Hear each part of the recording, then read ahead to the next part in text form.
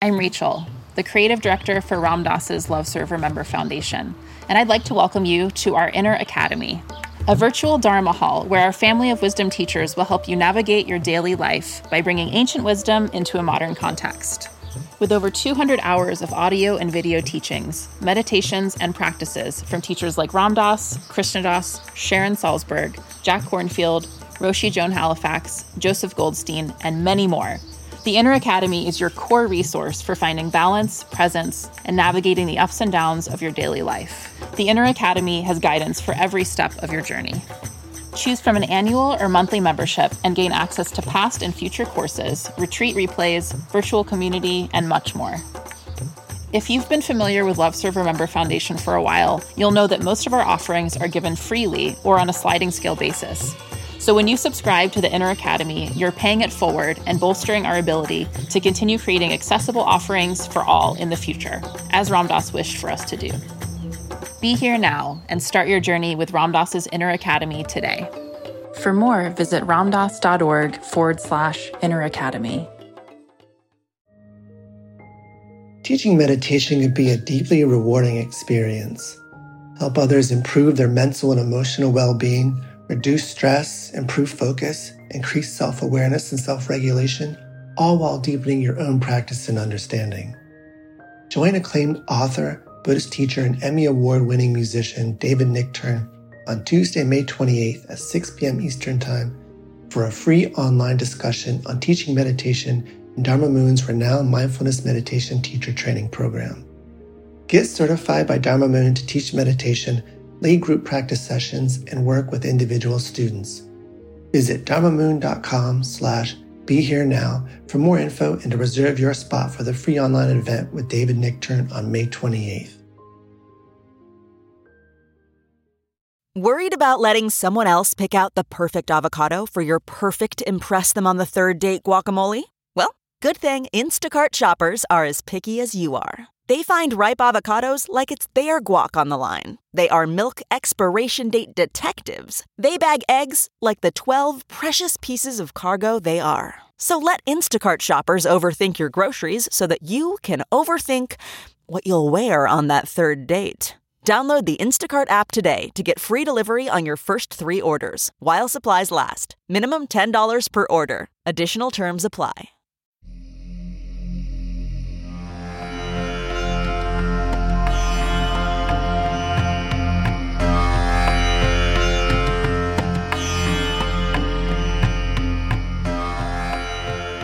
Welcome to the Real Love podcast series, right here on the Sharon Salzberg Metta Hour.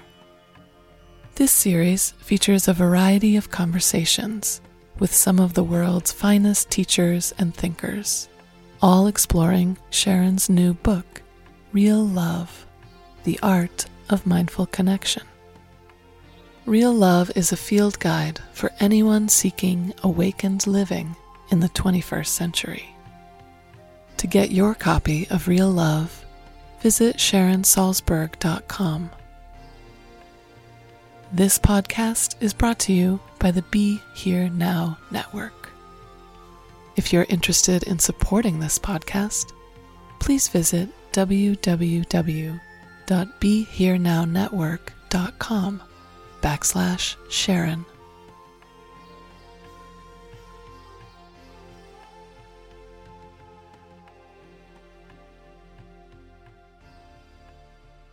So, my guest today is one of my oldest friends and a wonderful teacher and writer, Jack Kornfield. Jack is one of the most well-known meditation teachers in the world.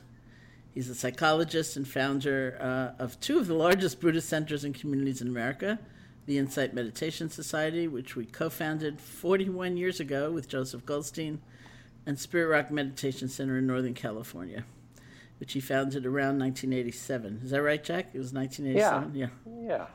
Look at this. Jack's books have sold over 1 million copies. That's incredible. And have been translated into 21 languages. And thank you for joining me today. I read some statistics somewhere that every book sold is on average read by 4 people. So that's a lot of people. That's a lot of minds. That's fantastic, yeah. And, you know, when I think about it, it's, of course, as you must think about it too, because your books are so wonderful. I feel like I'm in such a place of privilege because it's really that we become conduits or channels for these beautiful teachings and powerful practices that we learn, and they kind of come through us and then they get passed on to all these other people. I was looking the other day for your first book, Living Buddhist Masters, which then became Living Dharma. Is that still in print, do you think? I couldn't find it. It is, yeah. Shambhala prints it, and basically it was Living Buddhist Masters, but unfortunately all but one of them have died, so it could be called Dead Buddhist Masters. But yes, it's out there. Okay. Yeah, I wanted to give it to somebody just to show some of the range of different practices, even within one tradition. So I understand that many people are eager to know how we met, which was, we met in Boulder, right, at Naropa Institute. Correct. In 1974, that summer, that was the first year that Chogyam Trungpa, founding Naropa Buddhist University, and Ram Dass and a whole coterie of teachers came. I had met Chogyam Trungpa in the year or two before that in Cambridge, together with Ram Dass and Danny Goleman and various people around David McClellan, the chairman of the Department of Psychology at Harvard. And he asked if I would come and teach Theravada Buddhism there. I showed him the manuscript that I was working on, the book you just mentioned, and talked about my time as a monk. And he said, we need the living tradition, not just the scholars, so please come. And there I met you and Joseph I'd met previously but didn't know well, who were teaching with Ram Dass in that giant 2,000-person course. And we found out we were teaching mostly the same things and became fast friends. Mm-hmm. And then people started to say to us, would you teach retreats, the kind of things you've learned in Asia, in India and Thailand and Burma? And so we started to do it. And the next thing you know, they said, hey, would you guys, don't you think you should have a year-round center instead of just renting mm-hmm. Boy Scout camps? Oh, and that nun who came and said, yeah, you should talk to the diocese. And the next thing you know, there was the magnificent Insight Meditation Society, which you changed the words of the Fathers of the Blessed Sacrament over the door and took the letters and had it say Metta. Which now has blessed a zillion people who walk through the gates of Insight Meditation Society. It's true. I seem to remember there was this period where you were back on the East Coast. The people who were most ready to be on a board of directors were on the East Coast, and Joseph and I maybe were in California or someplace, and every once in a while you would call and you would say, I found the perfect place, it's in Keene, or I found the perfect place, it's in Great Barrington, or it was only when we had a 3-month course scheduled and we couldn't find a place to have it that we ended up in Bucksport, Maine, and that's where that nun came by and said, you should really check out the Archdiocese, and so we did and ended up in Barrie. Yeah, it's also kind of wonderful because when they found out that we were going to use it for meditation, and they'd had it on the market for a long time, but knew what to do with a building with 80 or 100 little rooms, yeah. and a fuel bill when oil was peaking under President Carter, that was $200,000 a year. The church just wanted to unload it, and so we had a little bit of money that was given by some very generous Sangha members and friends, not much, and then we went to the Barrie bank to ask to borrow a bit more money for our big investment of $150,000 was the total cost for an 80 or 90 room building with a tennis court, bowling alley, and 80 acres of land. And we had $50,000 to put down. And they said, oh, sure, we're happy to lend it to you because our initials, the Insight Meditation Society, IMS, were the same as Maharishi Mahesh Yogi of the Beatles fame, International Meditation Society, and they thought we were with the Beatles somehow, and that, hey, sure, how much money do you want? So somehow serendipity and the Dharma and all those things decided that this beautiful place should happen. And you, Sharon, and I were kind of along, smiling, saying, wow, how is this happening? As you said, all done without adult supervision. It's kind of amazing, and it's still there. Yeah.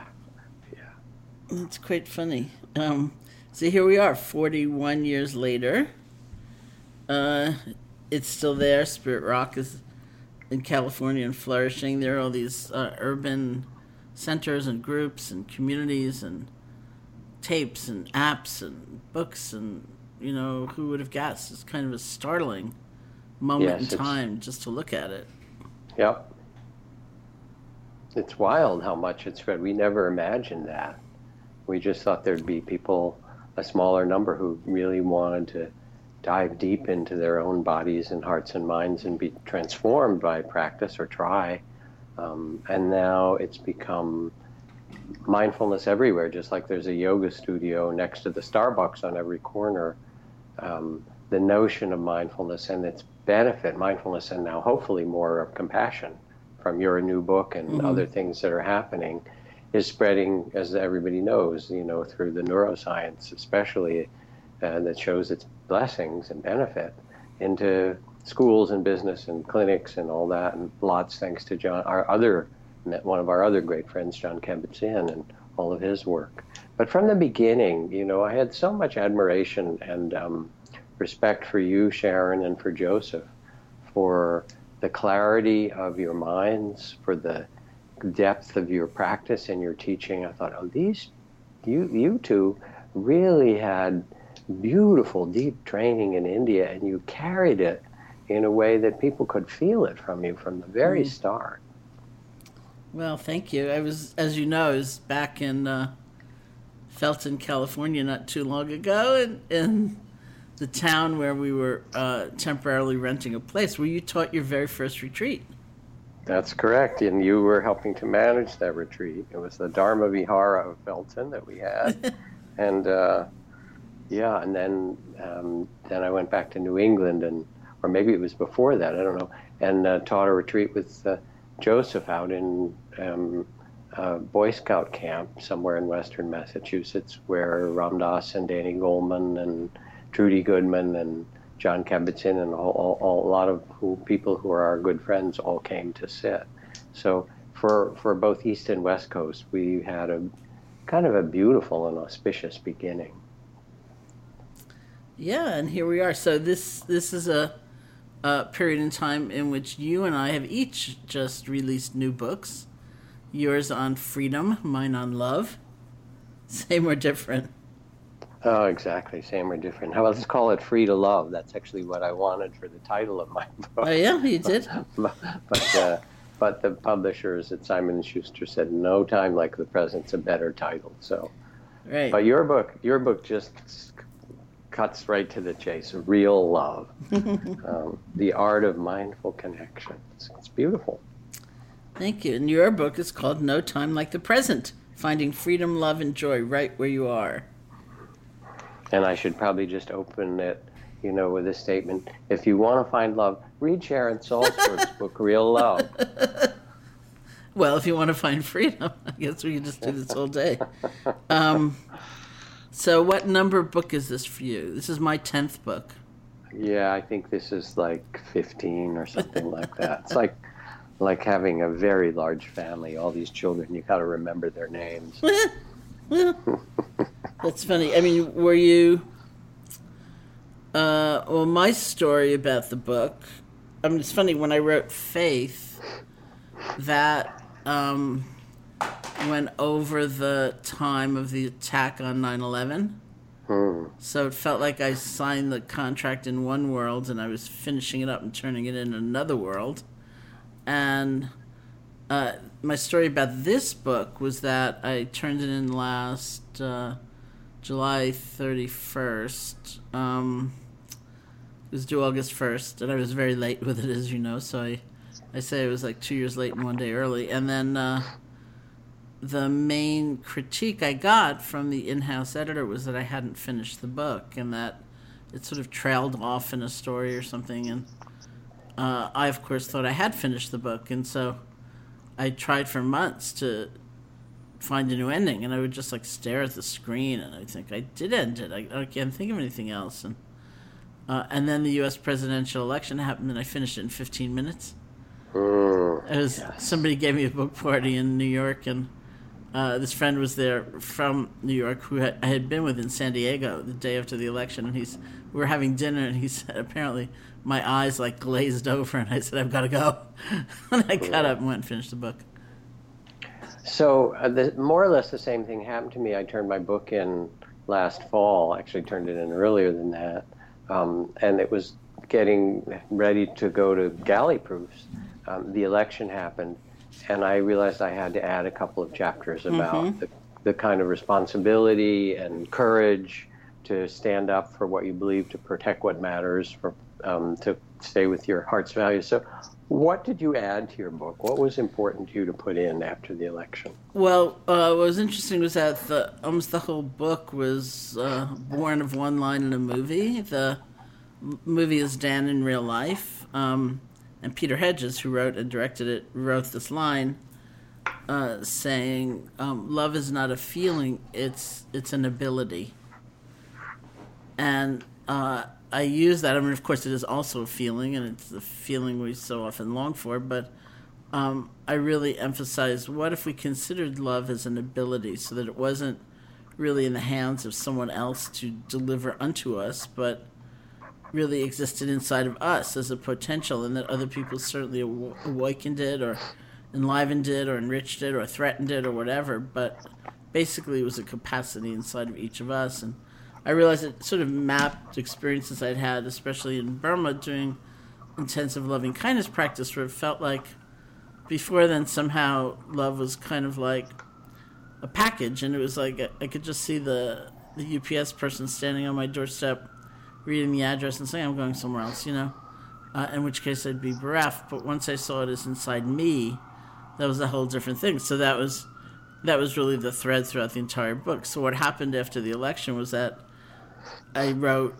if love is an ability, isn't it also my responsibility? So I also emphasized that. And I had been saying all along that what I wanted more than anything for years was that no matter what the conversation would be, however adversarial, however difficult, that love would be there somewhere.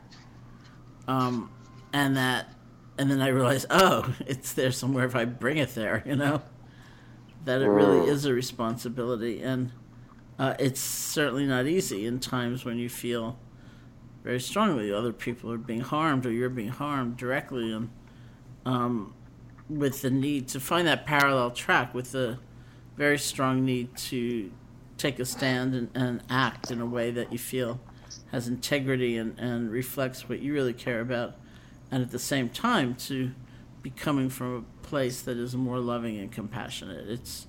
It's definitely not easy, but it seems desperately needed. It is. It's desperately needed. I always tell the 4 lines from Thich Nhat Hanh where he says, when the crowded Vietnamese refugee boats met with storms or pirates, if everyone panicked, all would be lost. But if even one person on the boat remained centered and calm, it was enough. It showed the way for everyone on the boat to survive. And somehow we become that person in the stormy seas in your book and what you wrote about. And both encourages it as a responsibility, but also it becomes our gift. We become that one. And then, of course, then you say, well, how do you do this?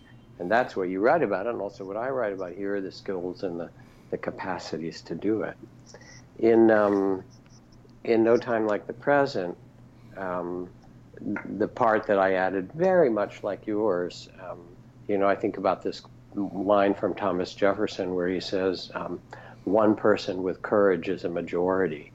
That in fact we have a capacity to embody something like Thich Nhat Hanh's image that really affects the community and the world and the people around us.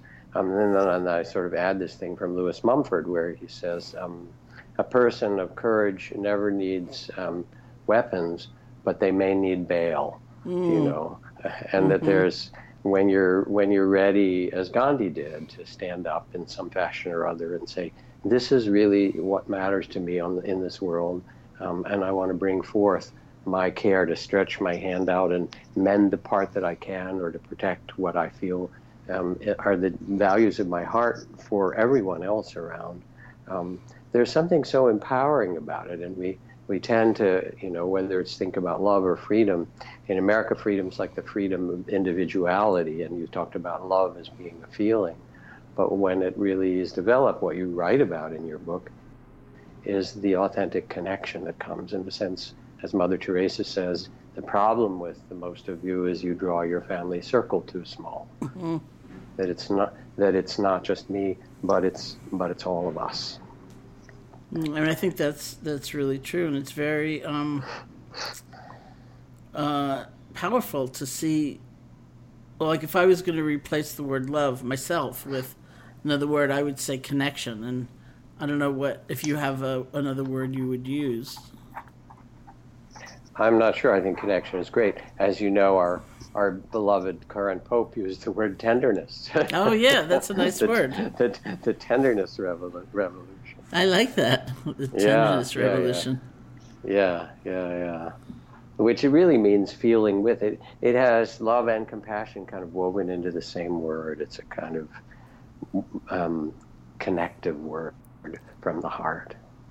Well, nowadays I hear that, if you Google a word, many suggested associations will come up based on people's general associations with that term, what they're searching. So I'm told that if you Google compassion fatigue will come up. So we're kind of tired of caring. Yeah. In a way, or we think we are. Well, and you write about it beautifully, and that's one of the mistakes that people make of confusing empathy with compassion. Mm-hmm. And the empathy means that we actually feel what someone else is feeling, but we can drown in that. Whereas compassion isn't being taken over by another person's feeling, but letting their suffering touch us deeply, and then offering what we can as a response. So the compassion becomes an action or a verb. And the other thing, I guess, is that people have so much a sense in the English language that compassion means caring for others, and they don't realize that the circle of compassion doesn't go round, isn't complete, isn't whole, unless it includes one other person, which is, as Miss Piggy would say, moi, yourself. Mm-hmm. And therefore, when you ask, is this compassionate, you need to ask, is this compassionate for others, and is this compassionate for this one here, for myself? Mm-hmm. And when you can ask those two questions together, because they're really the same question, then you don't have compassion fatigue in the same way. How do you explain it? Kind of like that it's a question of balance, that empathy and compassion are different, and that we certainly need empathy. It can be an icy cold world, and often is in this society, and we do need empathy, but it's like a necessary but not sufficient condition for compassion to arise, because you might genuinely have the empathy but then be frightened and want to run away. You might be so exhausted and feel like you have nothing happening inside. You're so kind of emptied out and broken or something that you can't respond, or you might feel really blaming, like somebody just told me this the other day in their work, you might think, I gave you perfectly good advice 6 months ago. If you'd only listened, you'd be better off. Or you might get into that strange egotistical salvation mode of like, I'm going to fix it, I'm in charge of everything. Or you might have the compassionate response. And for a while I was trying to school myself not to say compassion, but to say instead the compassionate response, which didn't really work. But I think it is one of many possible responses to the genuine experience of empathy. And so it's a balance, are we included, as you say, and is wisdom included? There are limits actually in reality to what one can do. No one has, as far as I know, invented the chip that you can implant in someone else's brain, and you have the remote control, and you can say, like, cheer up, It sort of doesn't work that way. And so bringing balance in, bringing wisdom in, seems really crucial.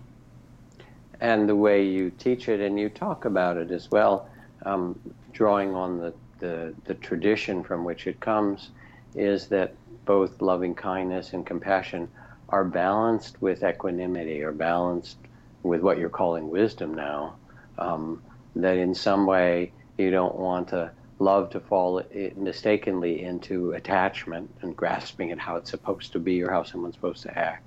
Nor the compassion to fall into overwhelm, so that the balance of wisdom comes through equanimity. And so that balance is part of what you also teach in your work and in your book, yes? Oh, yes, certainly. I mean, it's essential, It's not even compassion, otherwise it's just like anguish or something. Yeah. I was leading I had the privilege of leading a group for women of color at Alice Walker's for about 10 years. It was very accomplished women, a Berkeley professor, or a woman who was the head of the HIV/AIDS projects for San Francisco, Alice as a writer and so forth. And they kind of adopted me. I think I was like their pet. I would come and bring in some teachings and get to sit in this remarkable women's group. And one day I went to teach equanimity practice. And I thought, well, let's see how this goes. The first part being to reflect on what it means to move through the world with a peaceful heart, and to see the rising and passing of the turning of seasons and the turning of the galaxies, and all things, come and go, and civilizations rise and pass, and the same in our life, to find some balance in the midst of joy and sorrow and birth and death and gain and loss, which is the natural unfolding. But then I added, as one does in the traditional practice, that other part of equanimity, reflecting on, as you directed your wish for peace and balance to others, is your happiness and suffering depend on your thoughts and actions and not my wishes for you. So no matter how much you can love people, you can care for them, you can try to help them, but you can't let go for them. You can't be happy for them. You can't. They actually have to be the responsible person for their own life. So I taught that, and I thought they wouldn't like it. Like it's somehow there's some limited spirit in it, and it doesn't mean it means people with agency. It doesn't mean children who were born in terrible circumstances. With those who can act, I thought they would feel that maybe it was not generous in spirit. They loved it. And they said, in our lives, several people spoke, because we are leaders in the community, so many people come to us needing help. And of course, as women of color, intersectionally, some were also gay and so forth. They're part of a number of target communities where there's a tremendous amount of suffering in the culture, from racism and poverty and so forth, around them anyway. And people were coming and saying, can you help me? Can you promote my work? Can you give me some money? All the things that people were desperate, understandably asked for. And they said, it's so helpful to have this practice, because while we can love and put out our work, we too need to take care of ourselves with balance, and we too need to be able to say your happiness and suffering, in the end we can love you or care for you, depends on your thoughts and actions and not our wishes for you. So there was some great relief in the group, actually, to learn the practice.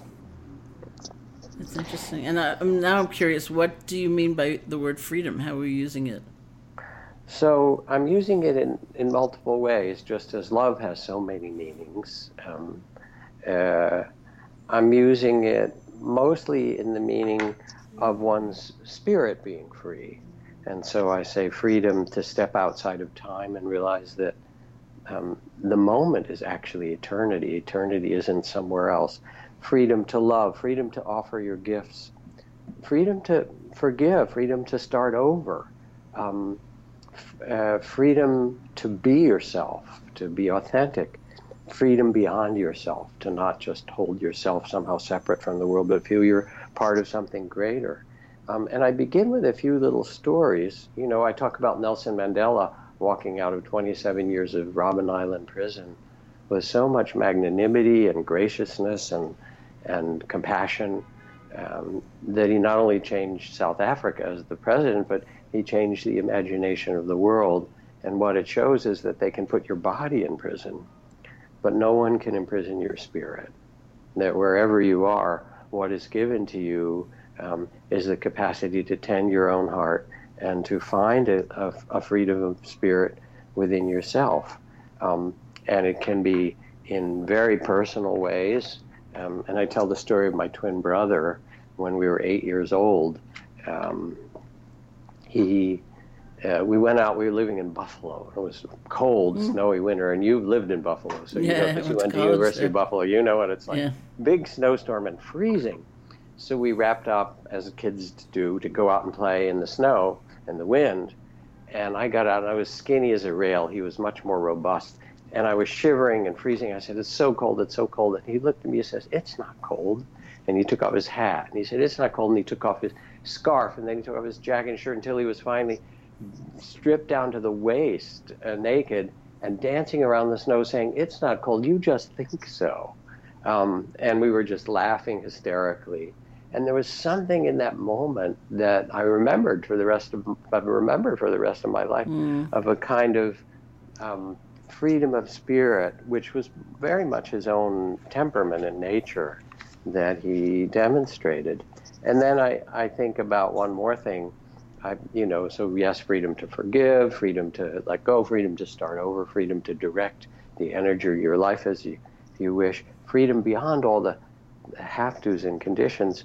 And then I write about Barbara Widener, who founded Grandmothers for Peace, who says, "I began to question what kind of a world I'm leaving for my grandchildren. So I got a sign, a grandmother for peace, and stood on the street corners.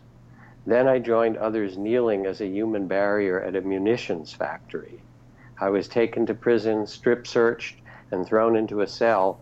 Something great happened to me. I realized they couldn't do anything more. I was free." And now Barbara and her organization, Grandmothers for Peace, works in dozens of countries around the world. And so there's both an inner sense of freedom and an outer freedom that we can manifest and stand up for in our lives and in caring for others. Well, I know, Jack, that you've worked in a lot of really intense communities suffering conflict or trauma. You've done a lot of work over many years doing that. And do you think that introducing love into the conversation, or this notion of freedom and responsibility in these larger circles of community, has like a different nuance than one-on-one when somebody's come to a retreat, for example? You write about it so much in your book, and in beautiful ways, that love also is really a communal activity. And you call it, in your subtitle, The Art of Mindful Connection. And so, yes, you can learn the inner art of developing compassion and love. And these tools are really powerful. As you and I know, they really have changed us. And I actually am more loving, And you are, of course, my love guru. So I learned a lot from you, Sharon. Thank you. Metta Queen. But I also know that it really only flowers in community and connection with one another. And it's not so much that I talk about love. I think that it's actually the field of love. I think that when people go to hear the Dalai Lama, they get something from the Tibetan teachings, but they're often so arcane and complex in some parts anyway that none of us know quite what he's talking about, at least in certain parts. And we, of course, respect him as the great Nobel laureate, peace laureate and remarkable public figure. But I think that people go first to hear him laugh, that he could have a spirit of so much joy in spite of all the kinds of suffering that the Tibetan people have had and that he's carried in his life. And that the Dalai Lama's laugh somehow shows us that freedom of spirit. But the other thing that I think people go for is the field of love, that he's such a remarkable kind of carrier and exemplar of what it means to live a life based on love, And I think, rather than talking about it, again, when I think about working, with returning vets or gang kids or, peace work, or going to Burma and working with people who are involved in the Buddhist-Muslim conflicts that have grown there, things like that.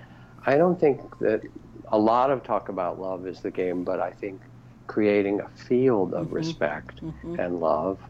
And often that love actually has to start with compassion, because in all the populations that, kind of you refer to in some way, there's been a tremendous amount of pain and trauma in people's lives.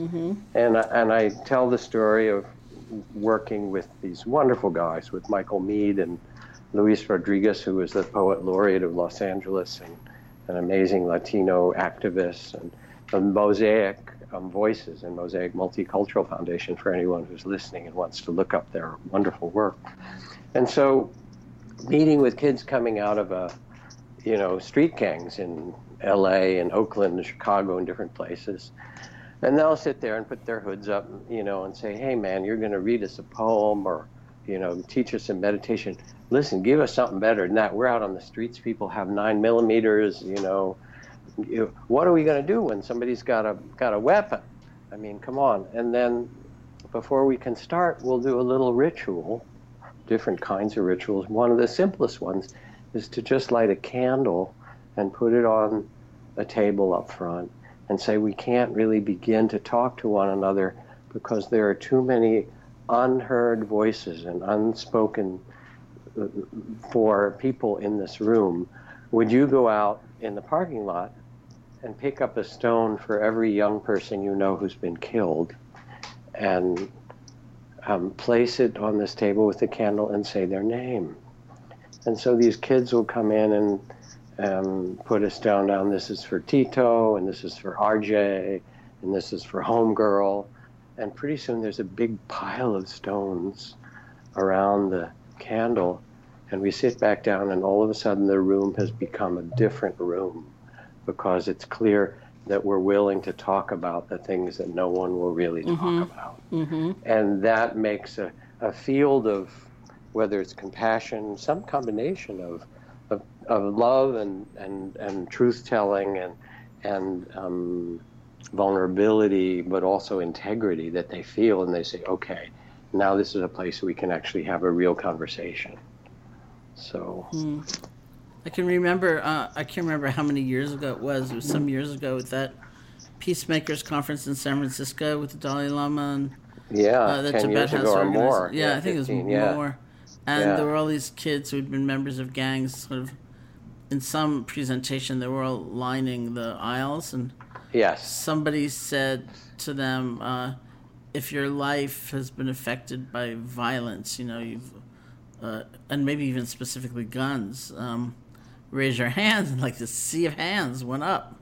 Yes. And it was such a startling graphic demonstration of, oh yeah, this is the life people are leading, right here. And that, that was a group that Michael and Louise and I know has brought in with the Dalai Lama. So there's that kind of level of suffering. But then, as people listen, there's the suffering that we have in our families when we're talking about compassion and how we deal with it and so forth. And one of my favorite new books, which is neither yours nor mine, but also I commend, is really beautiful, is Frank Ostaseski's new book called The Five Invitations. He, our friend who founded Zen Center Hospice, and there's a story in there about a woman, Jillian, who I think somehow was a writer or worked in publishing or something like that, and her mother began to lose her memory and had a problem with dementia. So Jillian arranged for her mother to come and live with her in an apartment, and got a beautiful caregiver to take care of her. And one day Jillian came home and walked into the living room to find her library of books, which she treasured, including her Buddhist books and so forth, scattered across the floor. And her mother announced, "I'm tired of all these dusty old books. I'm going to give them to my dentist." So you can sort of hear the level of mental functioning. And Jillian became really angry and upset and scolded the caretaker. How could you let this happen? How could you let her do this? And the caretaker, who wasn't caught up in all that drama, said, "Madam, today I pack the books up, and tomorrow I will unpack them. If this gives a sense of control to a woman who has lost so much, well then, it's okay with me. It doesn't matter so much. I just love this woman and like being with her." And you feel in it the spaciousness of the heart that says, yeah, we're all in it and it's tough. And instead of a kind of response of clinging or, fear or rigidity, and feeling like you would be right, how generous this woman's response is and how much care there is in it. And somehow, we can talk about the undeclared war in the streets and the violence that the kids that are experiencing, and many of us have had great trauma in our life, but also there's the calling for love in the difficulties of our family, or the places that we're closest to, and that becomes a really tender and yet very important place for just what you've written about and just what you're teaching. How beautiful. Well, Jack, it's wonderful to, even somehow a strange form, to spend some time with you and talking about such things. So thank you so much. I know you're incredibly busy. Yeah, I have a few more minutes if you want to ask. Yeah. Tell me, what's your favorite part of your book, or a favorite part of what you probably what you wrote? a favorite part of my book. There are a few things. One is I did a lot of crowdsourcing in a way for this book. I talked to a lot of people. I asked for their stories through social media and meeting with groups, and I did these kind of focus groups on love. And there was a part, but the first group I did was in New York City, and there was a man who raised his hand and he said, most people think of a good relationship as 50-50. My dog and I were 100-100. And, years later, I was about to press send. I was in England getting ready to sit a retreat, and I was about to press send, and I thought, did that story make it in there, through all these changes and editings? And I looked and it had not, so I quickly edited it, and I pressed send. So I love that sense of, there's a lot of strictures and kind of patterns, and it's got to look a certain way and it's got to be a certain way, and but not really actually. That when we find love in our lives, it's a beautiful thing, and it may not fit that particular image that the world holds out to us as imperative. And then the last group I did was in Barrie with staff people and kind of the local community, and this guy said to me, my whole life I've thought that the kind of ordinary, expected, kind of low-level connection is liking somebody, but loving somebody, that is a rare, sublime, supreme kind of connection. And he said to me, you're reversing it. And he said, you're saying we can actually love everybody, and we may not like people at all. And I looked at him and I said, you're right, I am. I am turning it around. So I think it's the upside downness of it that I enjoy the most about my book. That's fantastic. So what do you say, I know what I would say, but what do you say when people say, how about there's this dictator, or this malevolent person, or this leader somewhere? Well, how do I have loving kindness for somebody like that? I can't imagine that. And how do you respond? Of course. I wouldn't want to be glib about it ever, but in fact, somebody said to me, are you telling me that I have to love Stalin? And I said, Stalin? Who thinks about Stalin anymore? It's like a really old-time dictator, but right. I just go back to the Buddha saying that loving kindness was the antidote to fear. So what do we mean by love anyway? If we mean giving in or, acceding to someone else's wishes or allowing their actions, kind of complacently, then of course it makes no sense. It's ridiculous. But if we think of it as the antidote to fear, that begins to make sense. That there's something about connection that doesn't have to violate our sense of integrity or principle, but it's really gives us another kind of strength that we actually sorely need. That's beautiful. I often add to it as well. I say because these practices like loving kindness and compassion practice often use a kind of inner phrase or intention, as most listeners probably know. May you be safe or well, or those kind of things from loving kindness and held in compassion.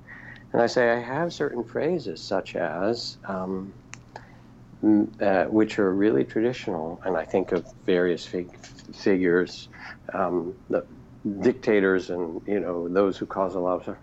May you be free from hatred. And I picture them. May you be free from fear, may you be free from greed and ill will. And that I can wish for anybody. And not only can I wish it, but I wish it with all my heart, that they might discover that.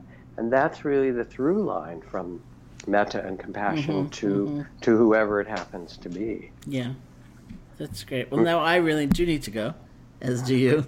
Yes. So this is a pleasure. I hope we continue this pleasure. I'm sure we will. We get to teach together. We're teaching together with Ram Dass in December. No, right? They didn't invite me because you're going. So. Oh no! Trudy said, "Who's going?" Time. I know. Well. Oh, I'm sad. I have to talk too late. to them. Yeah, it's Come too on. late. I'm already booked. Yeah. Anyway, I love you, dear. I love you I'm too. so glad from the first summer at Naropa.